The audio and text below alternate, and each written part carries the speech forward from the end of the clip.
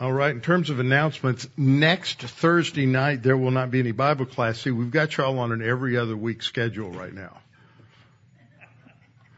Okay, last week I was in Arizona, the week before we met, and next week we're off, and then the next week we'll be back both Tuesday and Thursday, and then the week after that, no Tuesday night because we'll be at pre-trib, so Thursday night gets to go three or four in a row. You got that? There'll be a test, whether or not you show up. All right, so that's the schedule. No Thursday night Bible class next week because it is Thanksgiving. And that way, it is important that people spend time with their families, not feel like they have to rush off to Bible class. Also, pre-trib's coming up in about 3 weeks on December 5th through 7th. It's the 31st annual pre-trib conference. And I always encourage anybody and everybody to go to that. And then we will have our Christmas dinner and sign-ups and things like that on December 11th. Now, on Tuesday night, I made a reference to Herman's condition, Herman Maddox up in Dallas. That is what I was told up to that point. I get things second, third hand, so it's like what we used to call gossip. I think some people called it telephone, but y'all know what I mean. So anyway, then yesterday morning, I got a text from John Hintz that Herman is being operated on now. That's because whoever sends out the prayer alerts needs to learn how to exegete their prayer alerts from that church up there, because they say Herman is getting operated on. Herman will have brain surgery.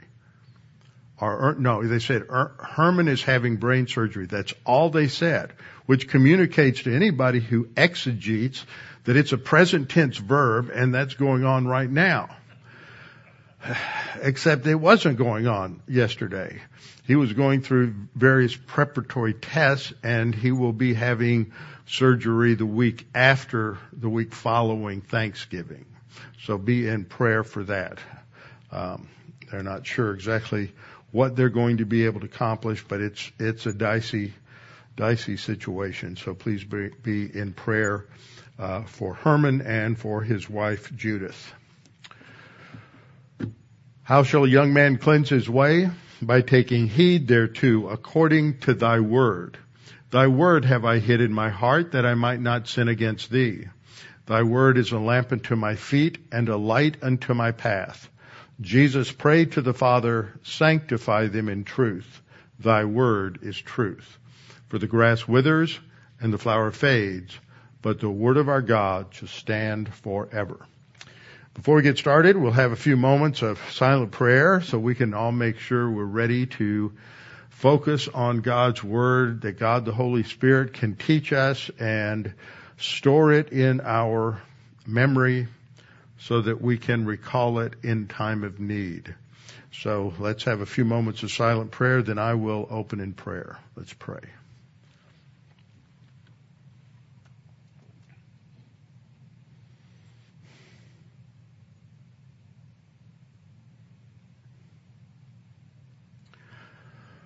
Our Father, we're so thankful for your grace, your goodness, your provision for us. And Father, we especially remember Herman Maddox and his as he deals with these very difficult situations related to stroke and bleeding on the brain and the doctors. It's just amazing the technology we have today. But Father, his life as always is in your hands. As each one of us, you have our days numbered, and you determine the time, the manner, and place of our death. And we pray that they would be able to do something and that he would have a better quality of life than what he is having now. We pray that you would give them wisdom and skill as they perform surgery. Now, Father, we pray for us as we study your word today that we can come to understand some aspects of Scripture a little more clearly, think through what you say in your word, and how to properly understand the gospel. And Father, we pray these things in Christ's name. Amen. All right, so tonight we're going to look at this question, what is the gospel? This is a very important topic. The word gospel is mentioned 9 times in this epistle. That's a lot. So you'd think that this epistle has something to do with the gospel.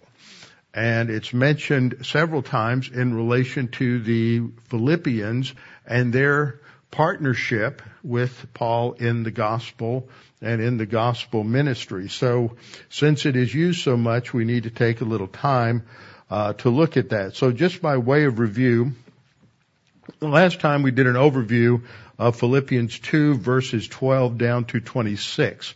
That's the second half of the introduction.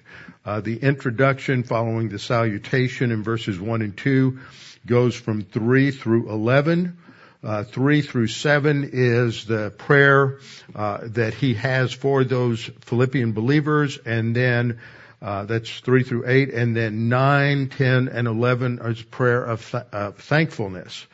And then, as I pointed out last time, 12 through 26 picks up on all of the major ideas in verses 3 through 11 and expands those in terms of what Paul himself is doing in terms of the gospel ministry.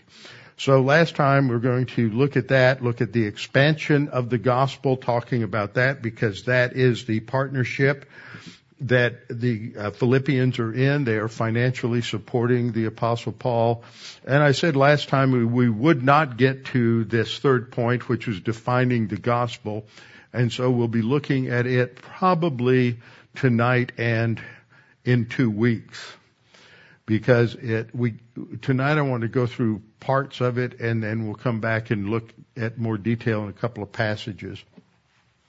And last time we saw that the essence of what Paul was saying in verse 12 is that even though all these things had happened to him, and from the outside it looked like the gospel ministry was being restrained or restricted because Paul had been a prisoner a couple of years in Israel, then he was on his voyage to Rome, shipwreck, and then 2 years house arrest. So close to 5 years he has not been able to travel. And so there was those in Ephesus, those in Philippi, who are somewhat concerned about what is going to happen. How can the church grow if Paul can't be out there? See, every generation has had people putting their focus on a single person as being vital to the expansion of the church. And even Elijah fell into depression over that. And God said, no, there's 7,000 that have not bowed the knee to Baal.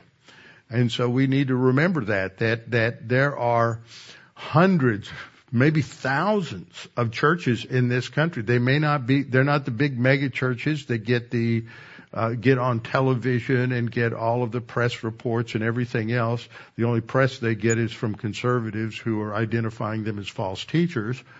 But for the most part, you just have small congregations of faithful believers studying the Word, and they run throughout this nation. And so we've looked at these areas and know that God is in control, and He is the one who grows the church. He is the one who expands His church, and He knows exactly what is going on because He knows all the facts and we don't. So all things work together for good. So when we come to this topic tonight, as we look at verse 5, where Paul is thankful for their fellowship or their partnership in the gospel, and then that is echoed in verse 12. But I want you to know, brethren, that the things which happened to me have actually turned out for the furtherance of the gospel. So the gospel, those are 2 of the times that the word gospel is used, so we need to understand it. Now, some people may say, well, what's so difficult about understanding the gospel?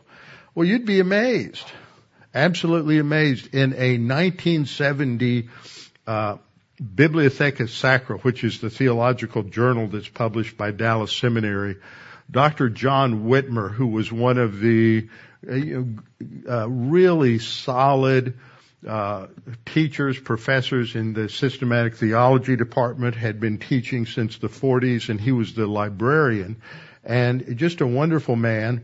And his role usually was writing book reviews and periodical reviews on different articles that had come out that would be published in the journal. So 3 articles came out that year that were published in, I believe they were published in the Expository Times. And 3 different men are writing 3 different articles entitled, "What is the Gospel?" And Whitmer begins by saying, "I never realized stating what the gospel is could be so difficult until I read these 3 articles. Macquarie and Davies never did get around to stating what the gospel is. They spent their entire articles explaining what the gospel is not and why it is not what it is not." Okay? 3 articles and I find that to be true when you look at a lot of articles, they never really come down to it. And there's a reason for that. But the reason for these guys is given a little later. He says, regarding the article by David H.C. Reed, he says, quoting the author, "The gospel, as I understand it, is thus a unique spiritual force operating on the thoughts and lives of men in every age. It is based on the specific past event of Christ's life, death, and resurrection." Notice he doesn't explain the relation of those parts to the gospel. "It is recognized in the notes of liberation, joy, and hope in the lives of those who live by it day by day. And it points to a future where Christ is Lord. It," referring to the gospel, "is not primarily a philosophy to be conveyed by argument or an ideology to be accepted on authority, but a revelation that evokes," interesting word, "evokes the response of faith." His concluding statement is, quote, "I see the future hope in a recovery of the New Testament gospel as a saving power and its application individually and socially to the needs of our disturbed and fractured world." What did he say? What did he say the gospel was? A lot of words, a lot of noise that meaneth nothing. Okay? So then I ran across in a more recent journal, in the Journal of Dispensational Theology, which is published by Tyndale Seminary, in a 2010 article written by Dr. Gary Gilley. And he writes, in the opening chapter, he is addressing a book review written by I've lost his name. By Greg Gilbert. He writes a book called "What is the Gospel?" In the opening chapter, the author addressed the heart of the matter by presenting the New Testament's teaching with regard to the good news. According to Gilbert, the gospel can be enveloped around 4 words: God, man, Christ, and response. So far, so good. In other words, man is accountable to God. His real problem is the rejection and rebellion against God. God's solution is found in the sacrificial death and resurrection of Jesus Christ, and humanity is responsible to respond to this message in repentance and faith. Well, he did pretty good till he got to the last sentence. And this is a big issue today. I mean, there are several things going on and debates going on as to the nature of repentance and what that means. And we'll talk about that eventually. Okay? So said another way, Gilley writes, Gilbert believes the gospel answers 4 crucial questions: who made man? What is the problem of humanity? What is God's solution? And what makes all of this good news? He sort of slipped over this whole idea of repentance and faith. That's just such a difficult problem. In his review, Gilley also writes Gilbert stated the response to the gospel message as the act of faith alone, as understood through the inseparable acts of repentance and belief. But he hasn't defined repentance. But he sees that repentance and belief are inseparable.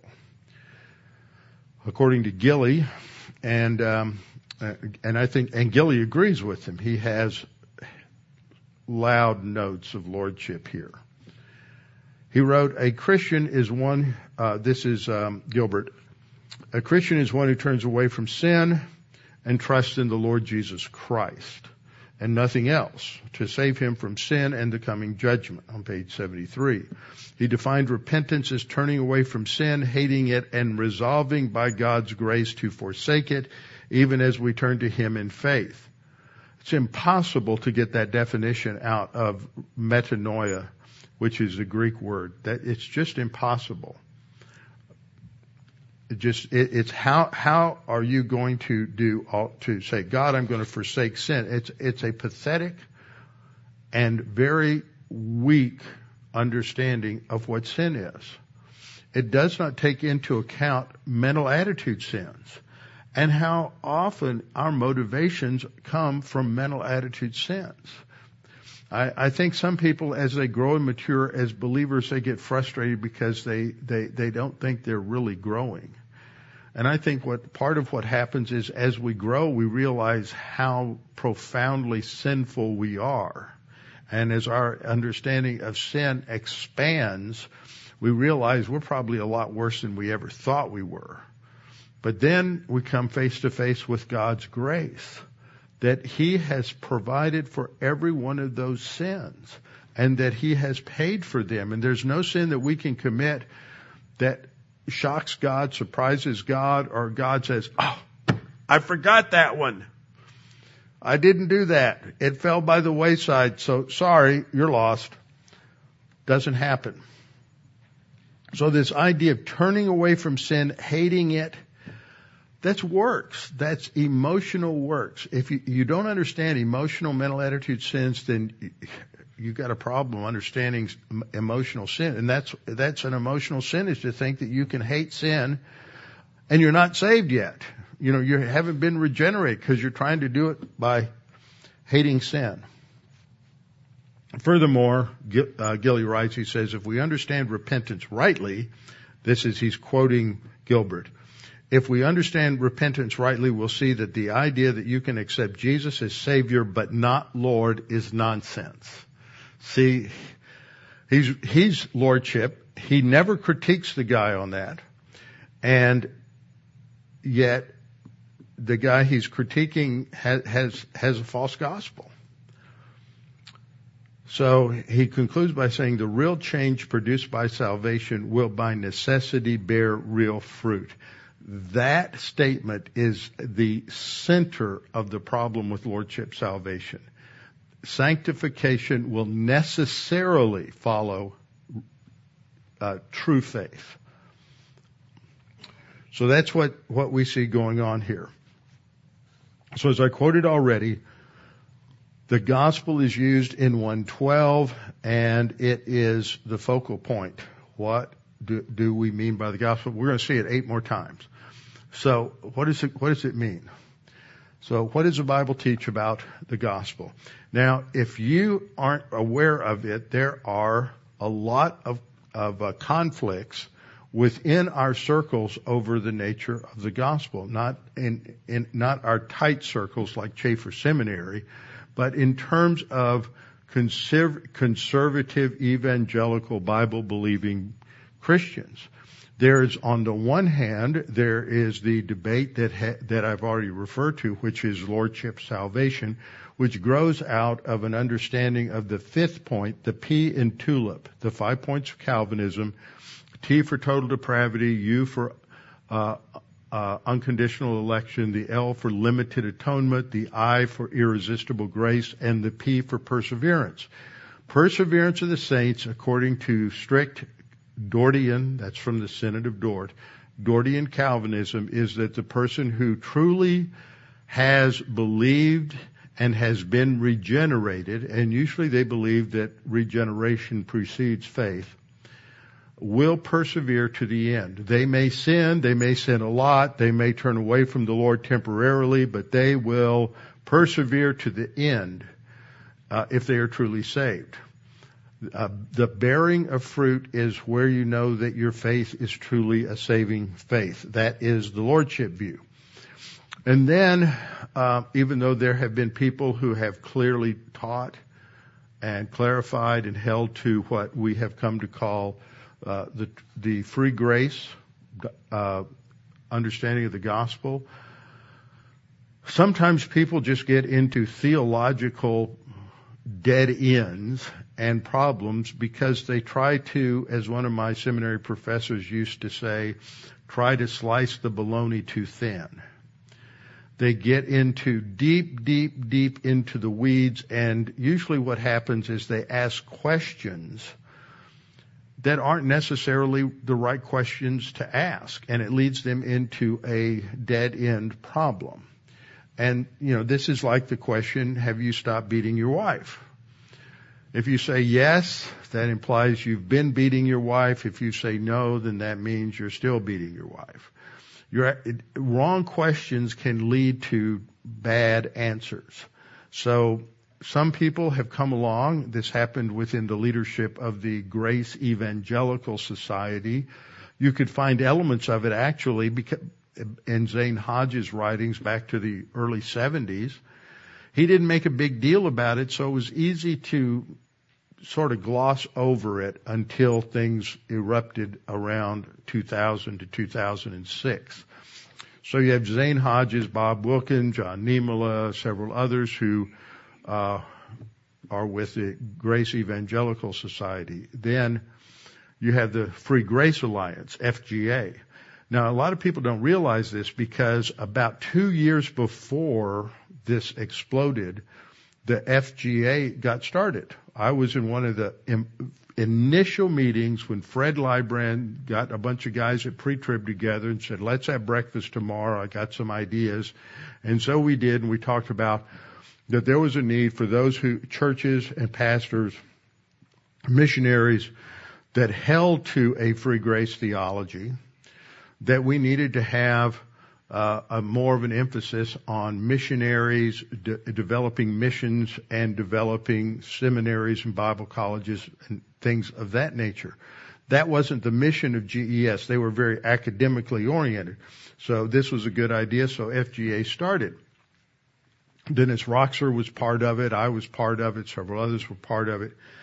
And then this whole thing with GES and their what some call it a minimalist gospel, others have called it a crossless gospel.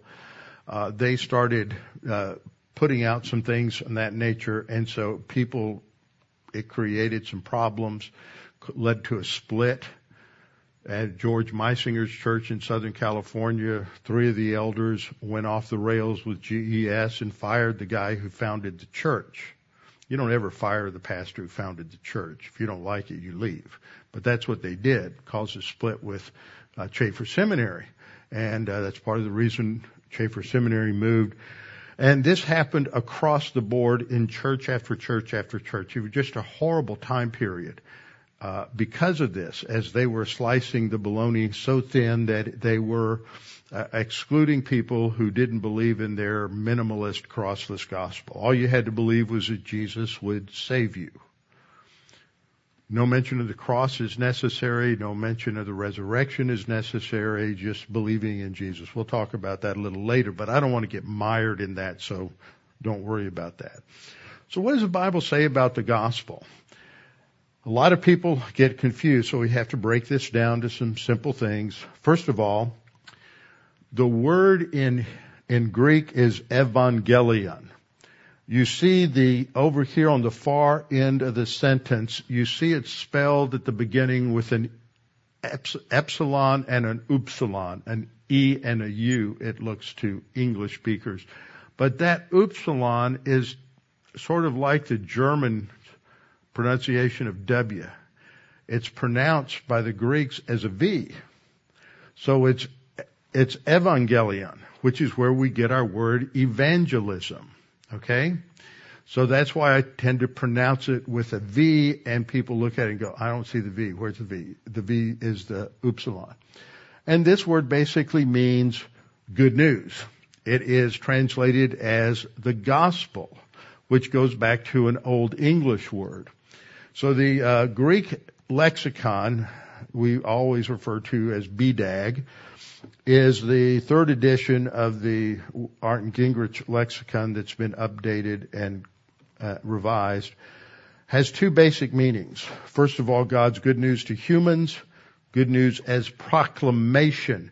That's why many times you will see the verb form of this word translated as preaching the gospel. And yet it doesn't have a word for it, just evangelion. That's frequent in the book of Acts. Second is details related to the life and ministry of Jesus, the good news of Jesus, in other words, the Gospels, the four Gospels, Matthew, Mark, Luke, and John. So the interesting thing about this word is it's also translated as bringing glad tidings, or proclaiming glad tidings, or proclaiming good tidings, or proclaiming good news. You just have to look at the context to see just what it means. Now the word is comprised of two basic words. The EU prefix in Greek means something that is beneficial, something that is good. For example, you have the word eulogy, which comes from the Greek prefix EU attached to logos, which is the word. So it means a good word. So you give a eulogy at a funeral, it's saying something good about the person who died. So evangelism, you have angelion, which is the Greek word for a messenger, an angel, but it means messenger. And EU is something good. So it's a messenger that brings good news. That's the meaning of the basic meaning of the word.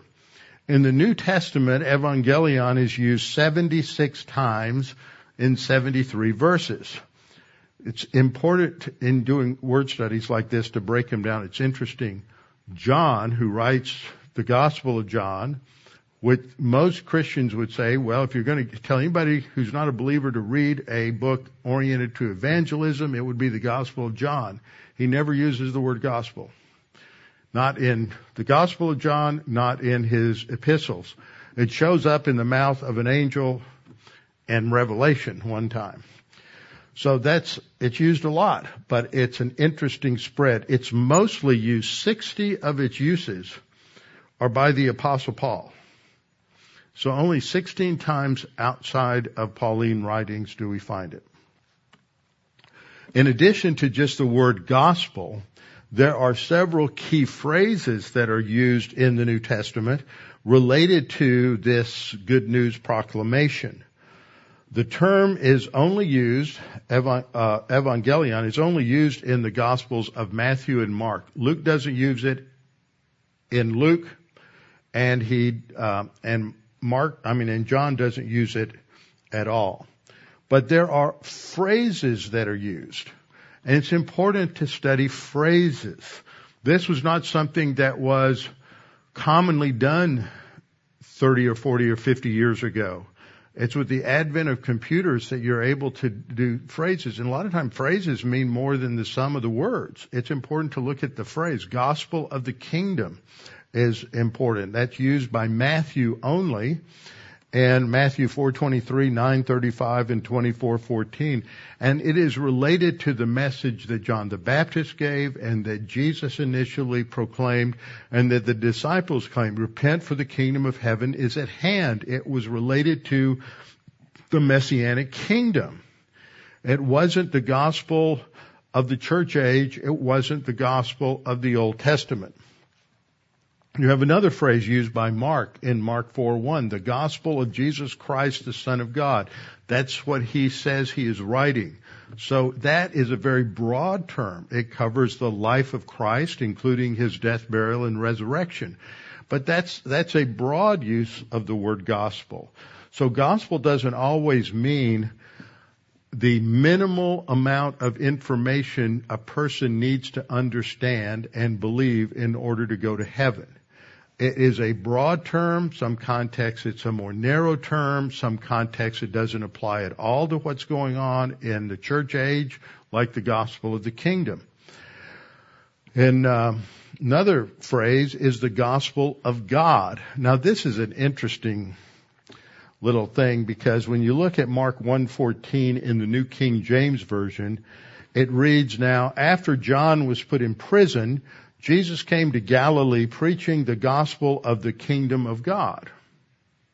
It doesn't say that in the oldest Greek manuscripts, but it says it in the vast majority of manuscripts, including a couple of the older ones.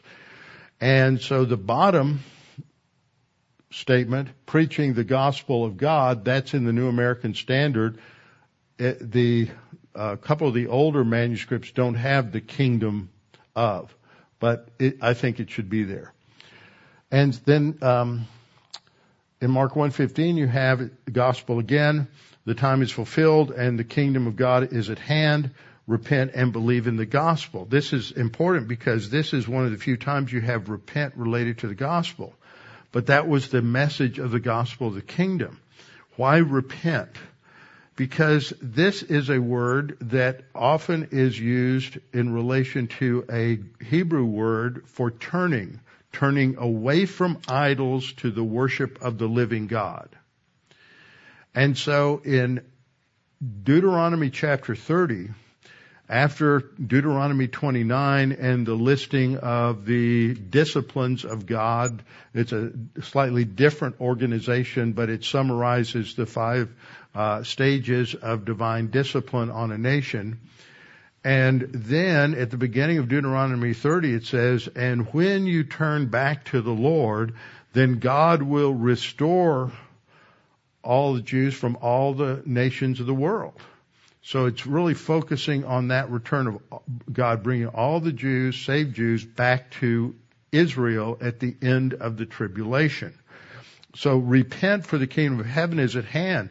John the Baptist is announcing that the Messiah is coming, the King, and the millennium is about to start. But before it can start, you have to fulfill Deuteronomy 30:1 and 2. You have to turn back to God. And so people who didn't turn back to God, and there weren't enough of them, the kingdom was postponed. And so this message, repent and believe the gospel, is contextually related to the gospel of the kingdom. It's not related to the gospel of the church age. In Acts 20:24, Paul uses the phrase, the gospel of the grace of God. Now what's interesting is in his notes, C.I. Scofield sees these as slightly different versions of the gospel for different people at different times. I think he pushes the case too far. In Acts 20:24, Luke writes, "But none of these things move me, nor do I count my life dear to myself, so that I may finish my race with joy." This is Paul talking. "I may finish my race with joy and the ministry which I received from the Lord Jesus to testify to the gospel of the grace of God." And we know from looking at how Paul uses this phrase, the grace of God, which was given to me, a number of other things, this all relates to the church age gospel. It is the greatest demonstration of the grace of God. John, in the Gospel of John, the first chapter said, grace and truth came from Jesus Christ. Now, there was grace and truth in the Old Testament, but not exemplified to the same degree that Jesus revealed it in the incarnation. Paul also uses the phrase, the gospel of your salvation, the good news of your salvation, in Ephesians 1:13. "In him," that is in Christ, "you also trusted after you heard the word of truth." I would translate that, the message of truth, which is defined as the gospel of your salvation. So that would be referring to the church age gospel of Jesus Christ. In Ephesians 6:15, "You've shod your feet with the preparation of the gospel of peace." When we believe in the gospel, we are reconciled to God, and there is peace with God. There is no more enmity because the sin barrier has been removed. So these are not separate gospels, but they are talking about different facets of the gospel of the church age. Now that's important to understand, because in no one place, and I'll repeat this several more times, in no one place does any writer of Scripture talk about all of the different facets of the gospel. The gospel is complex because sin is complex. And so because sin is complex, there are different facets to what takes place on the cross. So we'll talk about that. But these are not separate gospels. They're all talking about different aspects of the gospels. So now when we look at the New Testament and the use of the word evangelion, I said that it's used by Matthew, it's used by Mark, and in the book, and it's not used by Luke or John. In the book of Acts, which is written by Luke, the noun is used 2 times. It's used by Peter in Acts 15:7. Peter rose up and said to them, "Men and brethren, you know that a good while ago God chose among us that by my mouth the Gentiles should hear the word of the gospel," the message of the gospel, "and believe." So that tells us he didn't say repent and believe like he did in Acts 2. Why did he say repent in Acts 2? We'll look at that next time in detail. He said it because he's talking to a Jewish audience that needs to do what Deuteronomy 30 is talking about, turning away from the idols and turning to God. So here he is talking about the Gentiles, that they need to hear the word of the gospel and believe. Acts 20:24, "But none of these things move me, nor do I count my life dear to myself, so that I may finish my race with joy and the ministry which I received from the Lord Jesus to testify to the gospel of the grace of God." I did a detailed study on this, if you remember, at the beginning of Acts 3, where he talks about the grace of God which was given to me. That whole phrase is talking about not just his salvation, but at his salvation he is commissioned to be the apostle to the Gentiles. Now Paul uses evangelion 60 times. Peter uses it 1 time. I have that reference on the screen. Peter uses it 1 time. Peter used it in Acts, we saw 1 time, and here 1 time. John, James, and Jude don't use it at all. The writer of Hebrews doesn't use the word at all, with the exception of John in Revelation 14:6. So 1 Peter 4:17 we'll look at first. This is the only time Peter uses it in his epistles. "For the time has come for judgment to begin at the house of God. And if it begins with us first, what will be the end of those who do not obey the gospel of God?" And he uses the verb form evangelizo in 125. What's interesting, he says, you don't obey the gospel. What are you doing when what are you responding when you obey something? You're responding to a command. The command is stated in Acts 16:31, believe on the Lord Jesus Christ. It's a present imperative. Believe on the Lord Jesus Christ and you will be saved. So it's responding to a command from God, and those who disobey, well, they're going to suffer the consequences. The word gospel is used by the Apostle John in Revelation 14:6. The only time he uses the noun in all of his writings. He says, "Then I saw another angel flying in the midst of heaven, having the everlasting gospel." Now, is there a difference between the gospel of the kingdom, the gospel of the grace of God, the everlasting gospel? To preach, having the everlasting gospel to preach to those who dwell on the earth, to every nation, tribe, tongue, and people. It's the same gospel. Often dispensationalists are accused of having two different gospels, one for the Old Testament, one for the New. That's because back in the Scofield Reference Bible, Scofield said that Old Testament saints were saved by the law. Well, he was wrong. Old Testament saints are saved by grace through faith, just like New Testament church age saints are. The object is different. In the Old Testament, the object was the promise of God to provide a Savior who would solve the sin problem. In the post-Christ dispensation, after sin has been paid for and the solution has been provided, then we are to believe that Christ is the one who paid the penalty for sin, and that the sin problem was resolved at the cross. So now I've got a couple of really long points here because, well, they have to deal with some of all these issues that are brought up. So, the verb evangelizo. When I sat down to do this, I was going to have 3 sentences, and I actually ended up going through every single use of evangelizo in the New Testament. This is the verb. We've been talking about the noun. The verb form evangelizo is used 54 times in 52 verses. And it is often translated having the gospel preached. So you get that through Acts, again and again, having the gospel. There's no word for preaching.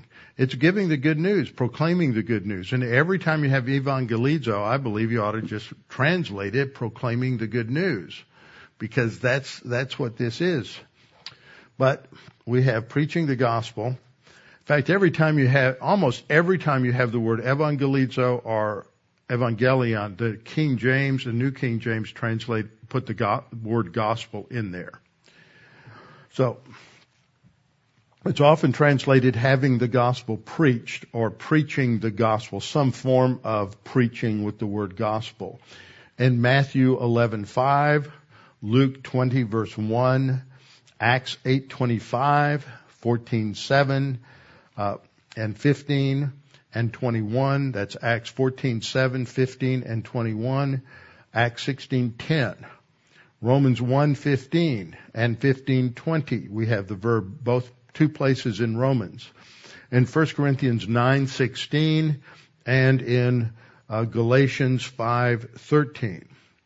It's translated glad tidings when Gabriel appears to Joseph, or to Mary, in Luke 1. He says, I am bringing you glad tidings. It's the word evangelizo.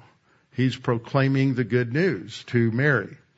Also in 8:1 and Acts 13:32. It's translated as good tidings with the angel choir in Luke 2:10. It's translated as simple gospel, Luke 4:18. It's translated simply as preached in Luke 4:43, 16:6, Acts 8:40. It's translated as preaching Jesus, or preaching the Lord Jesus, or preaching Him. All of those are basically saying the same thing in Acts 5:42 and Acts 8:35 and 11:20 and Galatians 1:16. It's translated as preaching the word of the Lord. That should be Acts 8:4 and 15:35. Preaching the word in Acts 8:4 and preaching the word of the Lord in Acts 8:30 or Acts 15:35.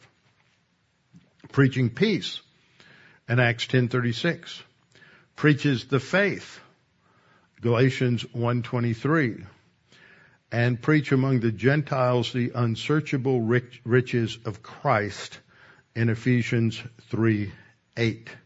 So we see that several different objects are given here. Preaching faith, preaching the unsearchable riches of Christ. Now that certainly goes beyond that which needs to be believed in order to go to heaven when you die. Preaching the unsearchable riches of Christ goes from the basic good news for salvation to understanding some phase 2 doctrine. So all of that is present there. So I have some verses I pulled out of that because they are of significance. Philip is the evangelist in Acts 8. He's talking to the Ethiopian eunuch. Then Philip opened his mouth and beginning at this scripture, Isaiah 53, preached, evangelizo, evangelized on the basis of Jesus, proclaimed the good news of Jesus to him. So that if I were to translate it, I would say proclaim the good news of Jesus to him, or explain the good news of Jesus to him. In Acts 17:18, Paul, going up against Epicurean and Stoic philosophers in Athens, encountered him, and some said, "What does this babbler want to say?" Others said, "He seems to be a proclaimer of foreign gods," because he proclaimed the good news to them of Jesus and the resurrection. And they thought the resurrection, Anastasis, was another god. So they were totally confused in their spiritual darkness.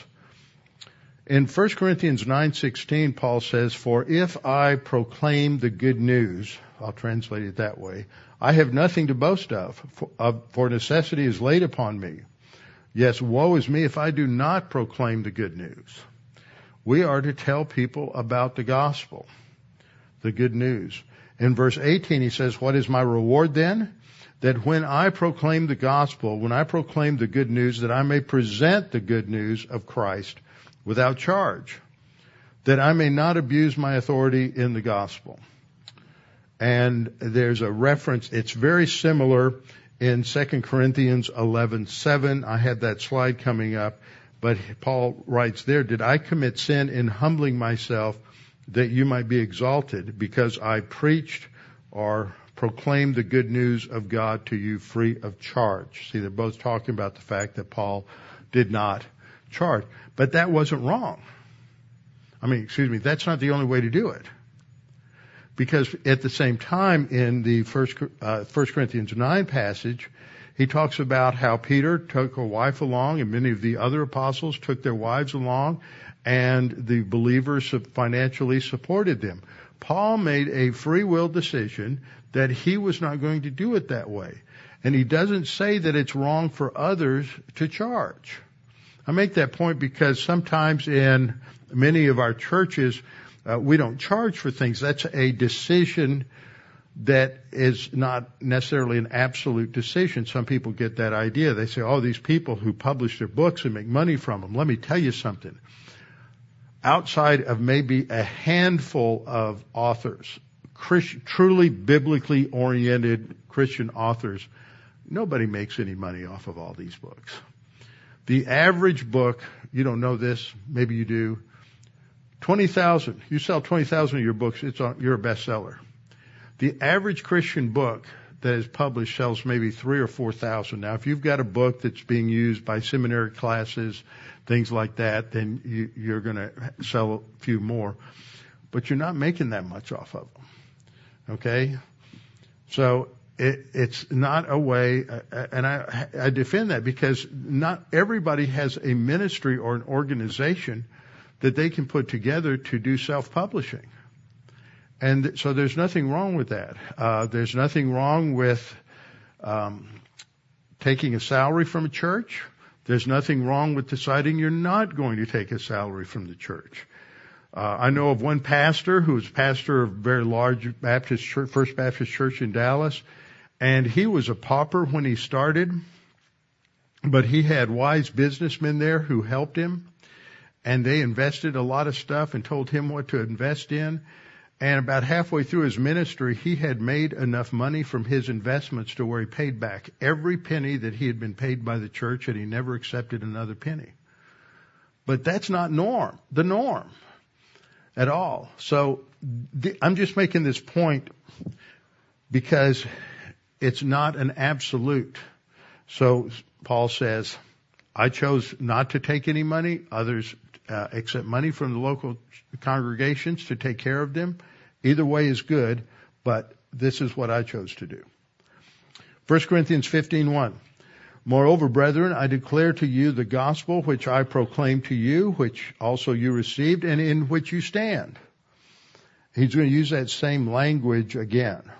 By which also you are saved, if you hold fast the word which I proclaimed to you, unless you believed in vain. Now, 15:1 and following is really important. We're going to come back and deal with the issues here next time, so don't think we're just going to bypass it. But when you get down a few verses later, notice at the end of 15:2 he says, if you hold fast the word which I preached to you, unless you believed in vain. What would believing in vain entail? Well, he tells us back down in verse 13 and 14, if there is no resurrection of the dead, then Christ is not risen. And if Christ is not risen, then our preaching is in vain. And your faith is also in vain. So if you have a gospel presentation that denies the resurrection, then it's a faith in vain. Now, as I've been pointing out, and I'll point out many more times, there are many facets to the gospel. And not all of them are necessary every time you present the gospel. There are sometimes you may not mention the resurrection at all. Other times you will. And as I've said before, this confuses people, but you can hear a gospel presentation that Christ died for your sins, and if you trust in Him, you'll have everlasting life, and you believe that and you're saved. You haven't heard about the resurrection, and it's not necessary that every part, every facet of the gospel be presented every time. But if you were to hear the gospel and you're told Christ died for your sins and then He rose from the dead on the third day and say, well, I can believe Jesus died for my sins, but I can't buy that resurrection stuff, you're not saved because you've denied the resurrection. So there's a difference between actively denying the resurrection or explicitly denying the resurrection and then just not being aware of it. But when you do, you will believe it. But we'll talk about that more next time. And Paul goes on to say, if Christ is not risen, your faith is futile. It's the same word going all the way through this.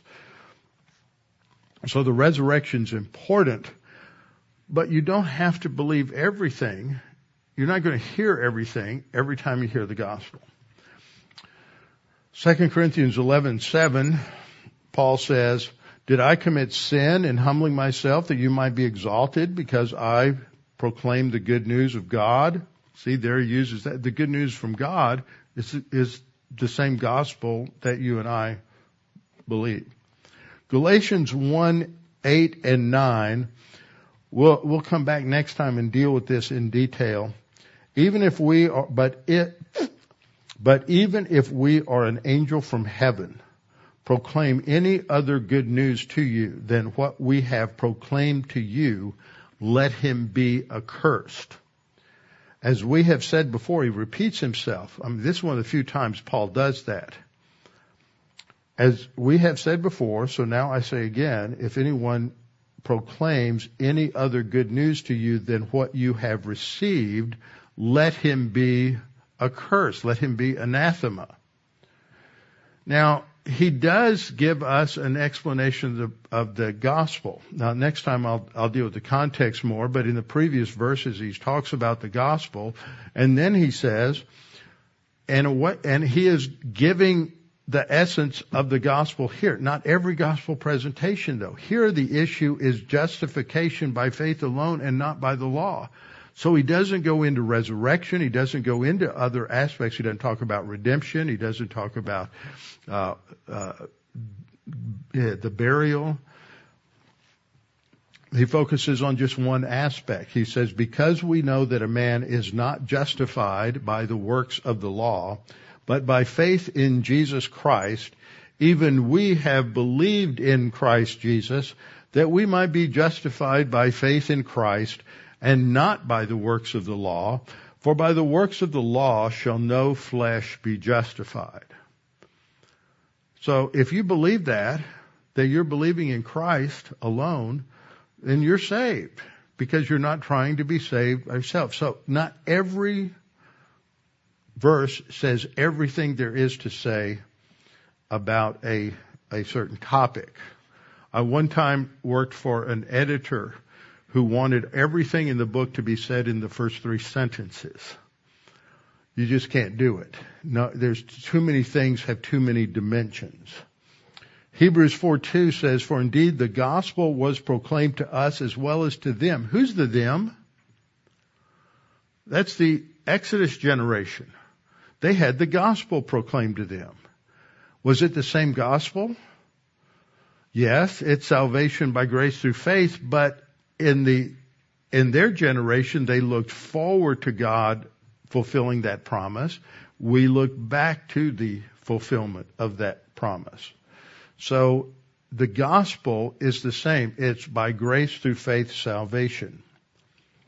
In 1 Peter 1:12, to them it was revealed that not to themselves, but to us they were ministering the things which now have been reported to you through those who have proclaimed the good news to you by the Holy Spirit sent from heaven. So the gospel is a spiritual reality, and is the preaching of, proclamation of it is energized by the Holy Spirit. Verse 25, but the word of the Lord endures forever. Now this is the word which by the gospel was preached to you. And then in 1 Peter 4:6, for this reason the gospel was preached also. See, all of these are uses of the verb. So Peter only uses the noun once, but he uses the verb several times. For this reason the gospel was preached also to those who are dead, that they might be judged according to men in the flesh, but live according to God in the Spirit. So the gospel is the means to life, life eternal. When we believe the gospel, we believe it because we know that we're spiritually dead. We understand the problem, and we're not going to go to heaven. And so we understand that we're spiritually dead, but we can have everlasting life. And implicit in that is the understanding that the Savior is alive. So it's may not get unpacked, but it's evident there. Revelation 10:7, in the days of the sounding of the 7th angel, when he is about to sound, the mystery of God would be finished, as he declared to his servants the prophets. So this is the proclamation there. Verse 6, 14:6. Then I saw another angel flying in the midst of heaven, having the everlasting gospel to preach to those who dwell on the earth, to every nation, tribe, and tongue. Revelation 10:7. I just went over those, 10:7 and 14:6. Sixth point is that repent is used with the gospel of the kingdom in Mark 1:5, and I've already covered that. And that's because it's related to the gospel of the kingdom being offered to Israel during those that first year and a half to 2 years in the ministry of Christ.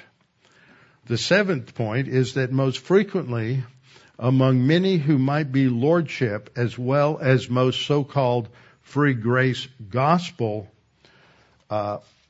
advocates, the issue is often what must be believed in order to have eternal life, or the basics that must be explained in evangelism. And on both sides of that debate, they ask the same question: what's the minimum? Not so much what's the minimum, but what must I make sure people understand in order to have everlasting life? And what are the basics that we should explain in evangelism? But there's other issues related to the meaning and definition of certain terms. And so that's where the problem is.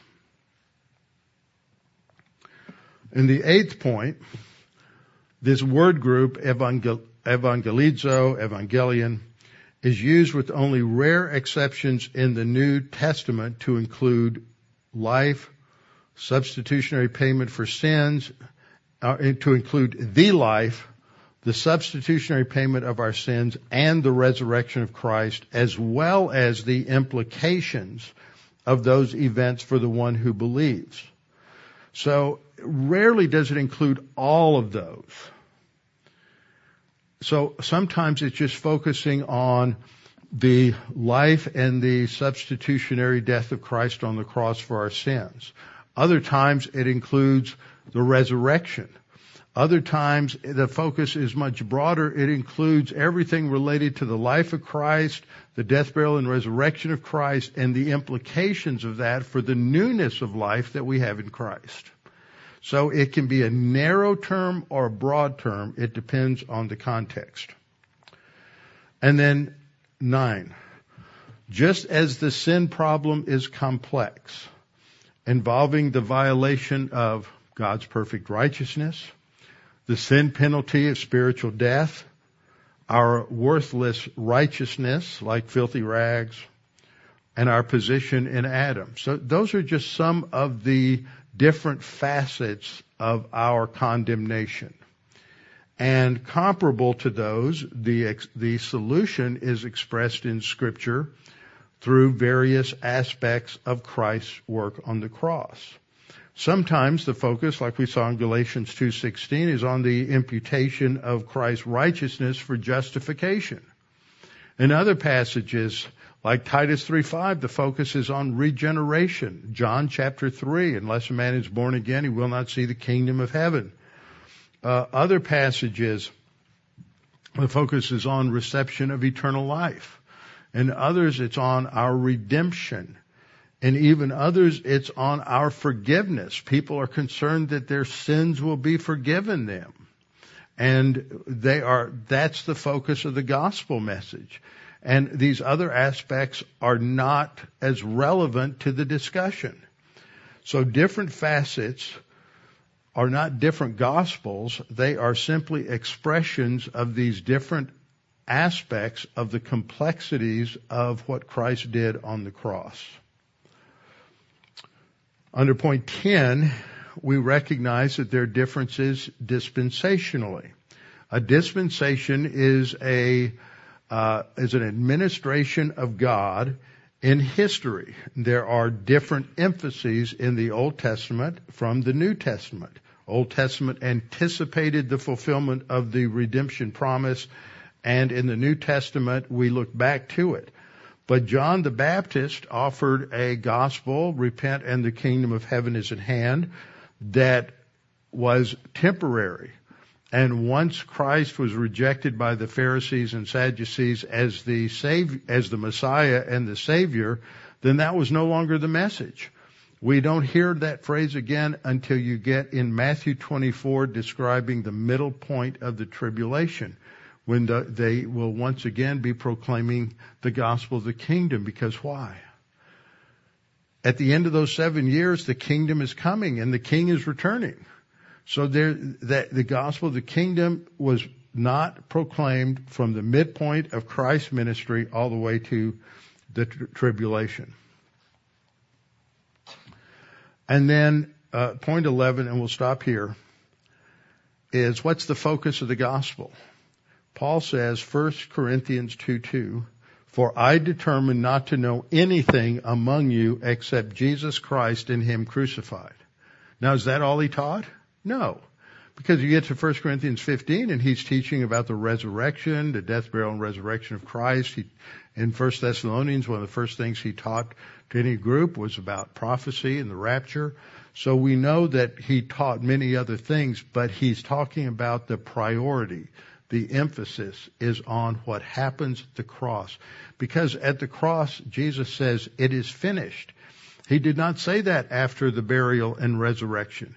He said it is finished. The sin penalty was paid for before he was buried and before he was raised from the dead. But all of that is important in understanding what was accomplished at the cross and our salvation. So next time we'll come back and we'll look at some of the key passages for understanding the gospel, Galatians 1, Galatians 2, and also 1 Corinthians chapter 15. But it's important to understand these things. At essence, the bottom line is it's by faith and not by works. And that's the essential problem with Lordship salvation, is they bring works in the back door rather than the front door. And works rather than the promise of God are the evidence of a true regeneration. But they, as much as they talk about sin, It's almost all overt sin, and they minimize the ongoing problems of mental attitude sins. And this is a very superficial way of looking at the Christian life. Father, we thank you for this opportunity to come together to study these things this evening and to think through the gospel, the great news, the good news that we have everlasting life. We are justified. We are forgiven of our sins. Christ paid the penalty. We're redeemed. We have life eternal. It's a present possession.